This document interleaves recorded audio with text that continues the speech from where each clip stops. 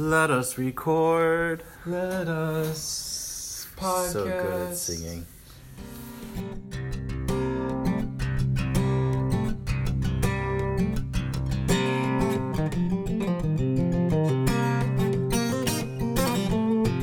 Our gospel comes from Matthew, who was a gospel writer, if you didn't know. No kidding. Matthew chapter 5, 17 through 19. I'm just going to read it. Jesus said to his disciples, "Do not think that I have come to abolish the law or the prophets. I have come not to abolish, but to fulfill. Amen, I say to you, until heaven and earth pass away, not the smallest letter or the smallest part of a letter will pass from the law, until all things have taken place. Therefore, whoever breaks one of the least of these commandments and teaches others to do so will be called least in the kingdom of heaven. But whoever obeys and teaches these commandments will be called greatest in the kingdom of heaven." The gospel of the Lord. So at Mass, there's a response that you say after the priest says, "Gospel of the Lord." Do you know what praise to you, Lord Jesus Christ. Wow, thank you. Oh my gosh. Sorry, Father Tim. Okay, the word that absolutely stood out to me was right at the end when Jesus says, "But whoever obeys and teaches these commandments will be called greatest in the kingdom of heaven." That the greatest will be whoever obeys. I hate obeying. And I think our culture especially hates obedience. When someone tells us to do something, we don't want to do it. When the church says, "No, you do this during this time. You do not eat meat on Friday." I like sushi. I like things that are not meat. And I could easily go for a month without having meat and really wouldn't be hard. But as soon as it comes on a day where the church says, "Do not do this and do not eat meat," all I want is a barbacoa burrito from Chipotle or something like that. Yeah, food, meat tastes better on Fridays during Lent. Yeah. Well, I think what God is asking ultimately, and I don't know if you want to just jump to what God is asking, but he wants his will to be our will. And that's why it's so hard. That's why to call oneself a slave of Christ is really hard, because it's not about your will. It's not what you want to eat, what you want to say, when you want to feast, when you want to fast. But if you're really living as a disciple of the Lord Jesus, you're replacing your will in some ways with God's will. Yeah. Who's really good at obedience when you think of obedience? Jesus. Yeah. How so? I mean, continuously throughout the gospel, Jesus says, he's talking about doing the will of his Father. We hear that so often.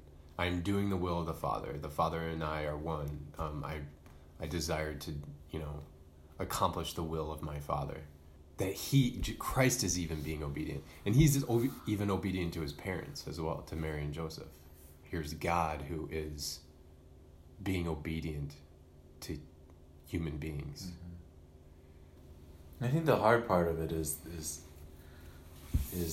entrusting our wills to his. So, when I think of Jesus' obedience, I think of Jesus in the Garden of Gethsemane, who is really sort of wrestling with the fact that God is calling him to give up his whole life.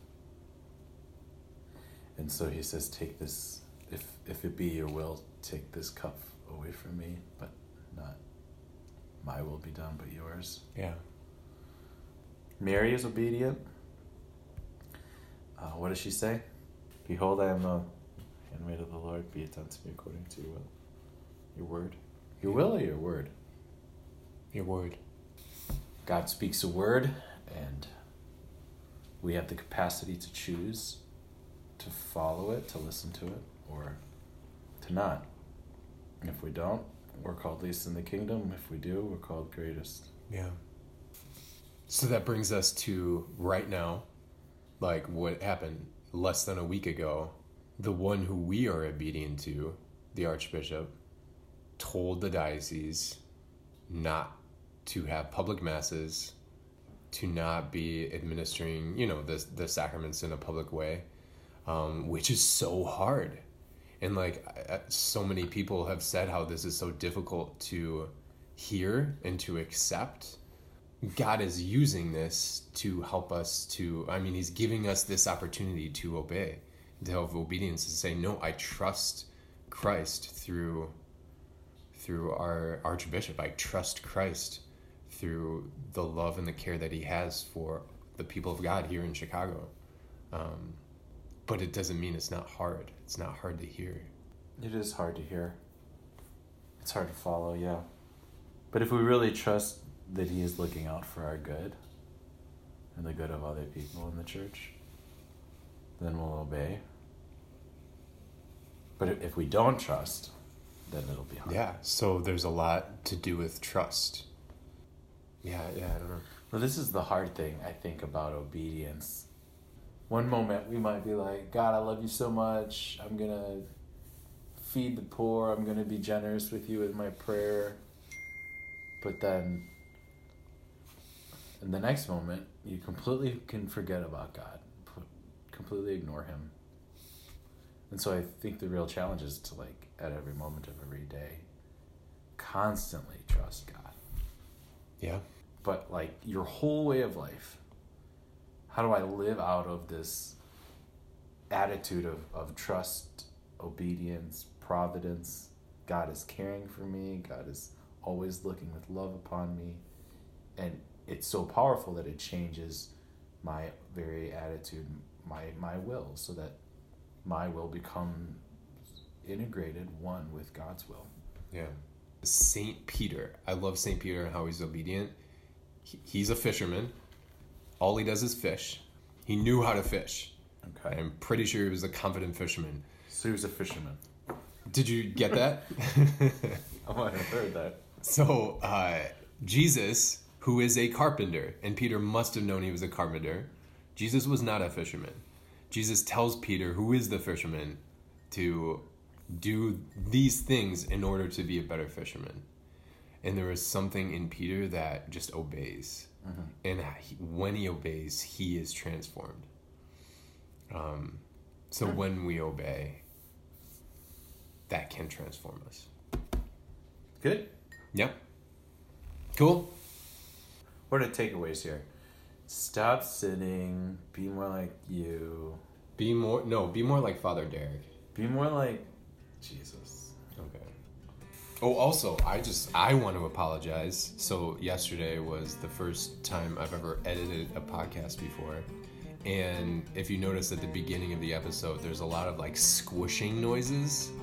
That is because my derriere is, or as my mom would say, my bottom was I was just squirming in the leather seat. So we are no longer sitting in leather seats. So it's hopefully quieter and not as annoying. So apologies for that. You think they're listening that intently? I don't know, I was. Well, I'm editing it. Yeah, but, right. Okay. They don't care. Maybe they care. I don't know. Anyway, I'm sorry. I think we're taking ourselves a little too seriously. We need to just relax, sit on whatever surface we want to sit on with our derrieres. Who says that? I say that. Derriere. Is that really the French term? I think it means